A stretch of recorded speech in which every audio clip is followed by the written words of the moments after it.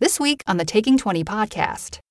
When something needs to be done, like the expansion of a tunnel in their lair or the build-out of an additional chamber, kobolds instinctively work together, filling whatever role is needed many times without a word being said.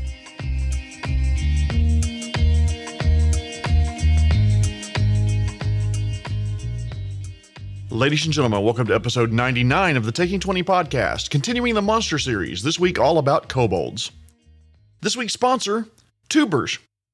I like to grow my root vegetables inside abandoned furniture. You really should try my recliner yams and my couch potatoes.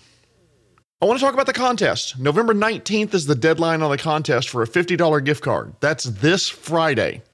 Just need an email from you to contest@taking20podcast.com with either a suggestion of a topic you want me to cover or a suggestion to improve or expand the podcast. Get it to me by 12:01 a.m. on that date to be entered. Good luck. Second announcement is that my very good friend and Pathfinder 2nd Edition GM Tom Robinson released his first written adventure called The Hive of Corruption. It's a multi-session adventure that takes characters from level 1 to level 3. He did a great job on the graphics, and the adventure's compelling, challenging, and most importantly, fun. The synopsis is that a month ago, a red spike appeared in the night sky and grew, finally splitting into 5 parts and crashing to Earth, leaving destruction in its wake. The party has been selected by the Institute of Magical Arts and Astrological Examinations in the elven capital of Ayadara. They want the party to travel to the region of Galt and investigate one of the landing sites of the Starstone, returning with any relevant information. The Starstone, however, was not alone, and now a deadly fungus has begun spreading into the surrounding countryside, affecting beasts and plant life, causing them to grow in enormous proportions. Please consider purchasing a copy on PathfinderInfinite.com. I think as of this recording, it's the 5th bestseller right now.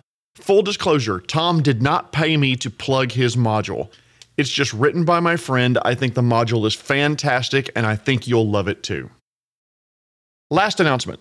There's some quick interesting news that came out this week. In early November, Paizo's releasing the adventure Doorway to the Red Star. In it, Paizo explains that they are discontinuing the use of the word phylactery. Their reasoning is that starting with the Lich Dwan deck in this particular adventure, we're making a long overdue terminology change. The use of the word phylactery as an item in which a lich stores their soul is both inaccurate and inappropriate given the evil nature of liches and the word's connotation with real-world religious practices. Instead, liches in Pathfinder 2nd Edition store their souls in objects called soul cages, an act that liches see as the ultimate act of defiance against the cycle of life and death. Liches consider their souls not as things to cherish, but as weaknesses that once locked away in a cage allow for eternal undeath. Apart from this change in name, the mechanics for how liches function remain unaltered. A phylactery on this planet is a small leather box containing Hebrew texts on vellum. It's worn by Jewish men at morning prayer as a reminder to keep the law. To be absolutely honest, I had never researched the real-world use of the word phylactery until this announcement was made, and I have used that word phylactery for years. Given the dichotomy between the real-world use of this word and its negative connotations in Pathfinder, I think this is a positive change that will remove any sort of negative association for those of the Jewish faith. I learned something this week. Thank you very much, Paizo. That's it for the announcements. Now on to kobolds. In 5th edition and Pathfinder 2nd edition, kobolds as depicted are just so adorable. They're about the size of a small child with cute little teefies and usually in ill-fitting clothes. Sometimes they have long tails and little rusty swords that they wave feebly in front of them. Oh, they're just so cute. You know who else thinks that kobolds are cute? Dragons. And dragons aren't cute. They like being worshipped as gods by the little reptilian humanoids who vaguely resemble them. And dragons will clean their teeth with your femur if you fuck around with their flock of worshippers. But I'm getting ahead of myself.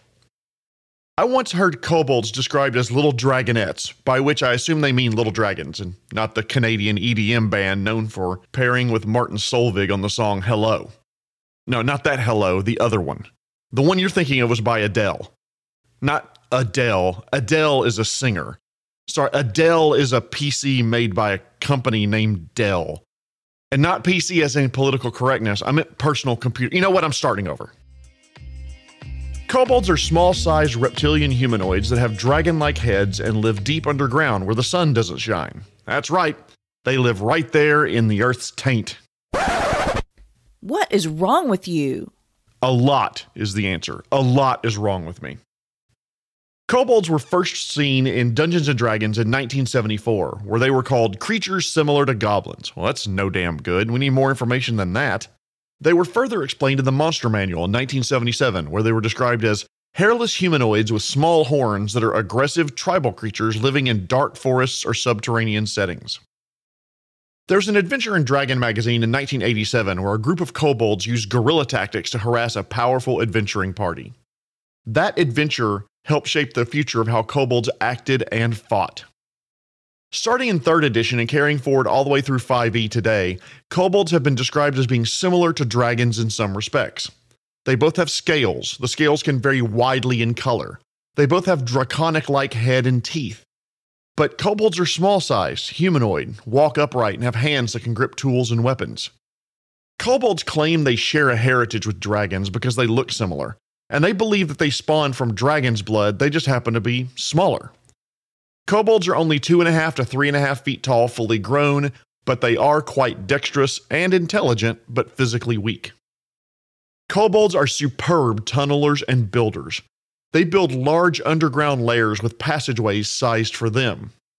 So we larger creatures have to squeeze and crouch, and puts us at a disadvantage, whereas the kobolds can fight standing up. Kobolds farm mushrooms and breed animals to be guards, maybe even food.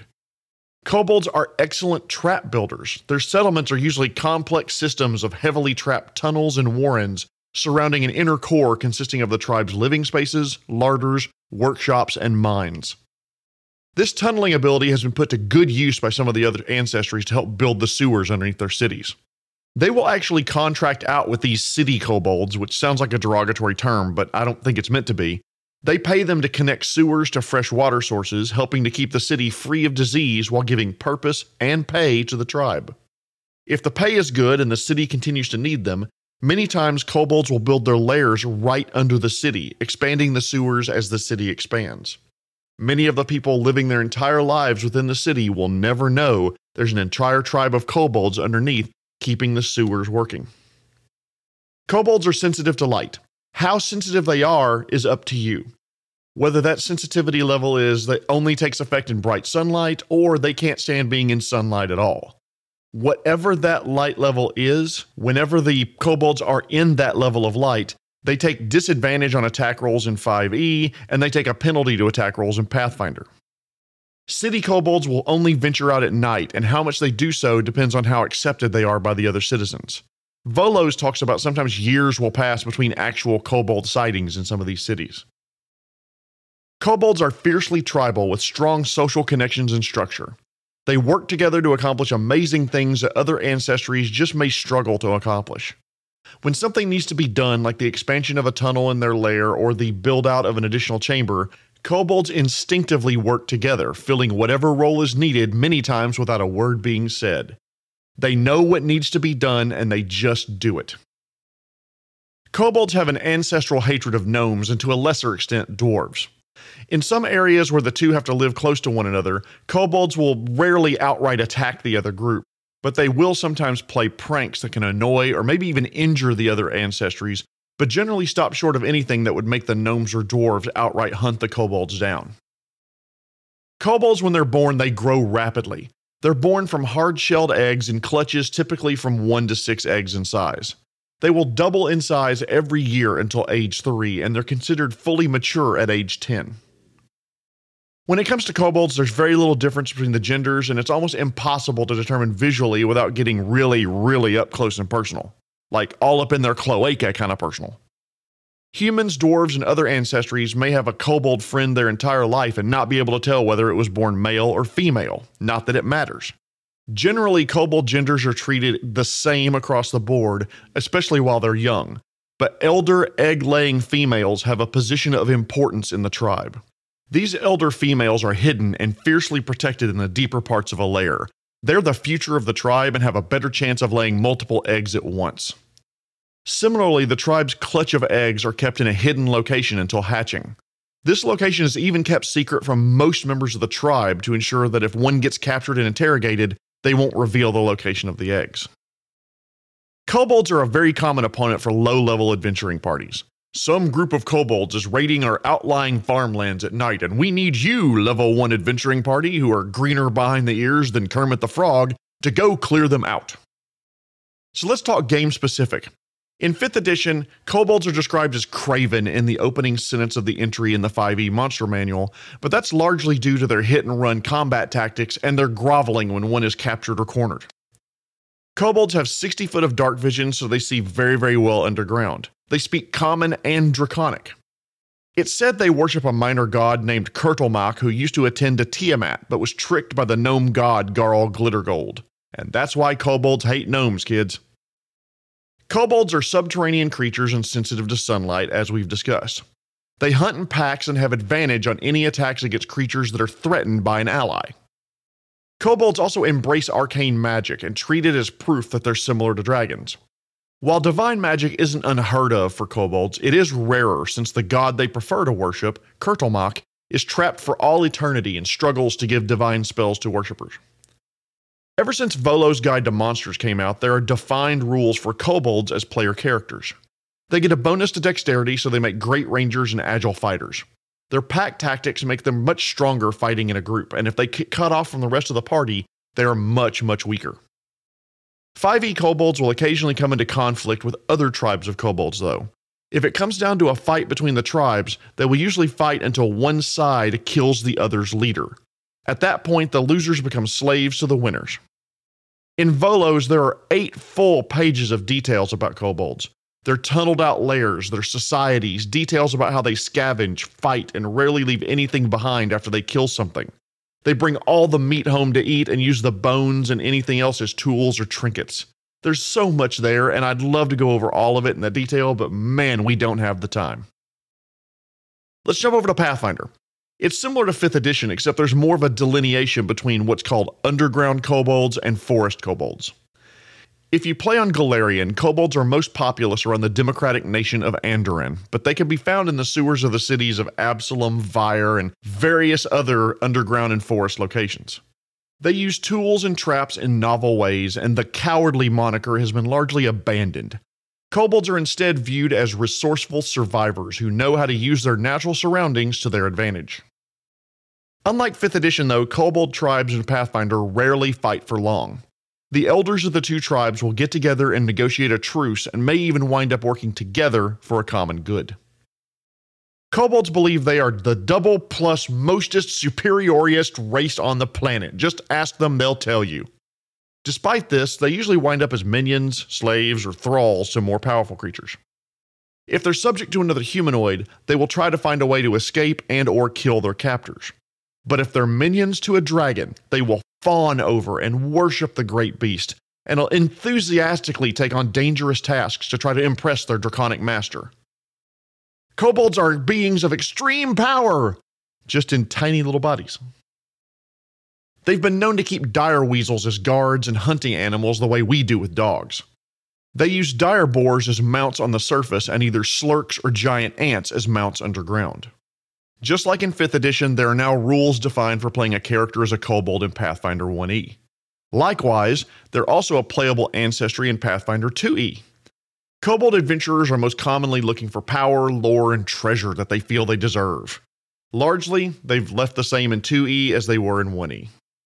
There are variant kobolds, however. 5th edition has a variant kobold with wings called an Erd. Other kobolds are envious of these winged kobolds because they're looked at as a gift from Tiamat. Some Pathfinder kobolds have a breath weapon that they can use that corresponds to the color of their scales. It matches the dragons of the same color. Fire for red, electricity for blue, and so forth. So how can DMs use kobolds in their game? Well, kobolds are guerrilla fighters who work well in groups. They mostly do hit and run attacks with squads of them participating simultaneously.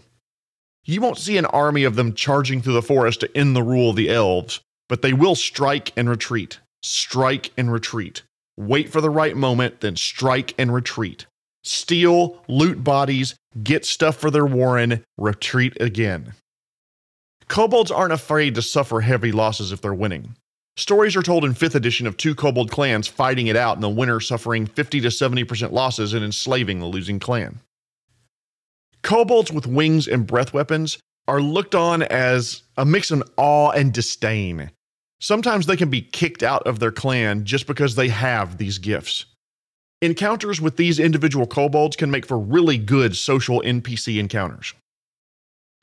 Kobold leaders and special members of the tribe will likely have class levels. It makes sense for kobolds to have rangers and alchemists, fighters, clerics, oracles, and nearly any other class that you can think of. If your party gets overconfident around kobolds, a sudden fireball may make them reevaluate how tough this fight's going to be. There are a few cautions about kobolds though. Kobolds can almost be treated like reskinned goblins if you're not careful. Both have trapped homes, both are small in size, both are clever and resourceful. Do what you can to make their cultures distinct and different. The one thing that jumps out to me is that in their default descriptions, kobold children are better cared for and protected than goblin children. So I'd say look for differences that you can highlight to show that kobolds aren't just goblins with a dragon suit on. Light sensitivity is brutal depending on how you want to work it as a DM or GM. Either be really lenient with what that means for your PCs, or be ready to compensate the player with situations that doesn't necessarily always put them at a disadvantage, or give them more or better items to be able to counter this disadvantage. You could say it only takes effect, for example, if you're exposed to bright noonday sun, but when you're in the forest with a canopy overhead, there's no game penalties for it. Kobolds are not rolling masses of chaos. They tend towards evil, but not chaotically so. They will use bait to lure a party into an area where the kobolds are prepared and have an advantage. They will prepare and use tactics if they have to attack the tall folk, or gnomes, because fark gnomes, right? Kobolds are not homogeneous. They have different colors, come from different clans. The clans have different purposes and different desires and different strengths, and all of them can serve different roles in combat. Make different types of kobolds so that they do different things, whether it's ranged or alchemy or sorcery or what have you. It keeps fights with kobolds from becoming samey.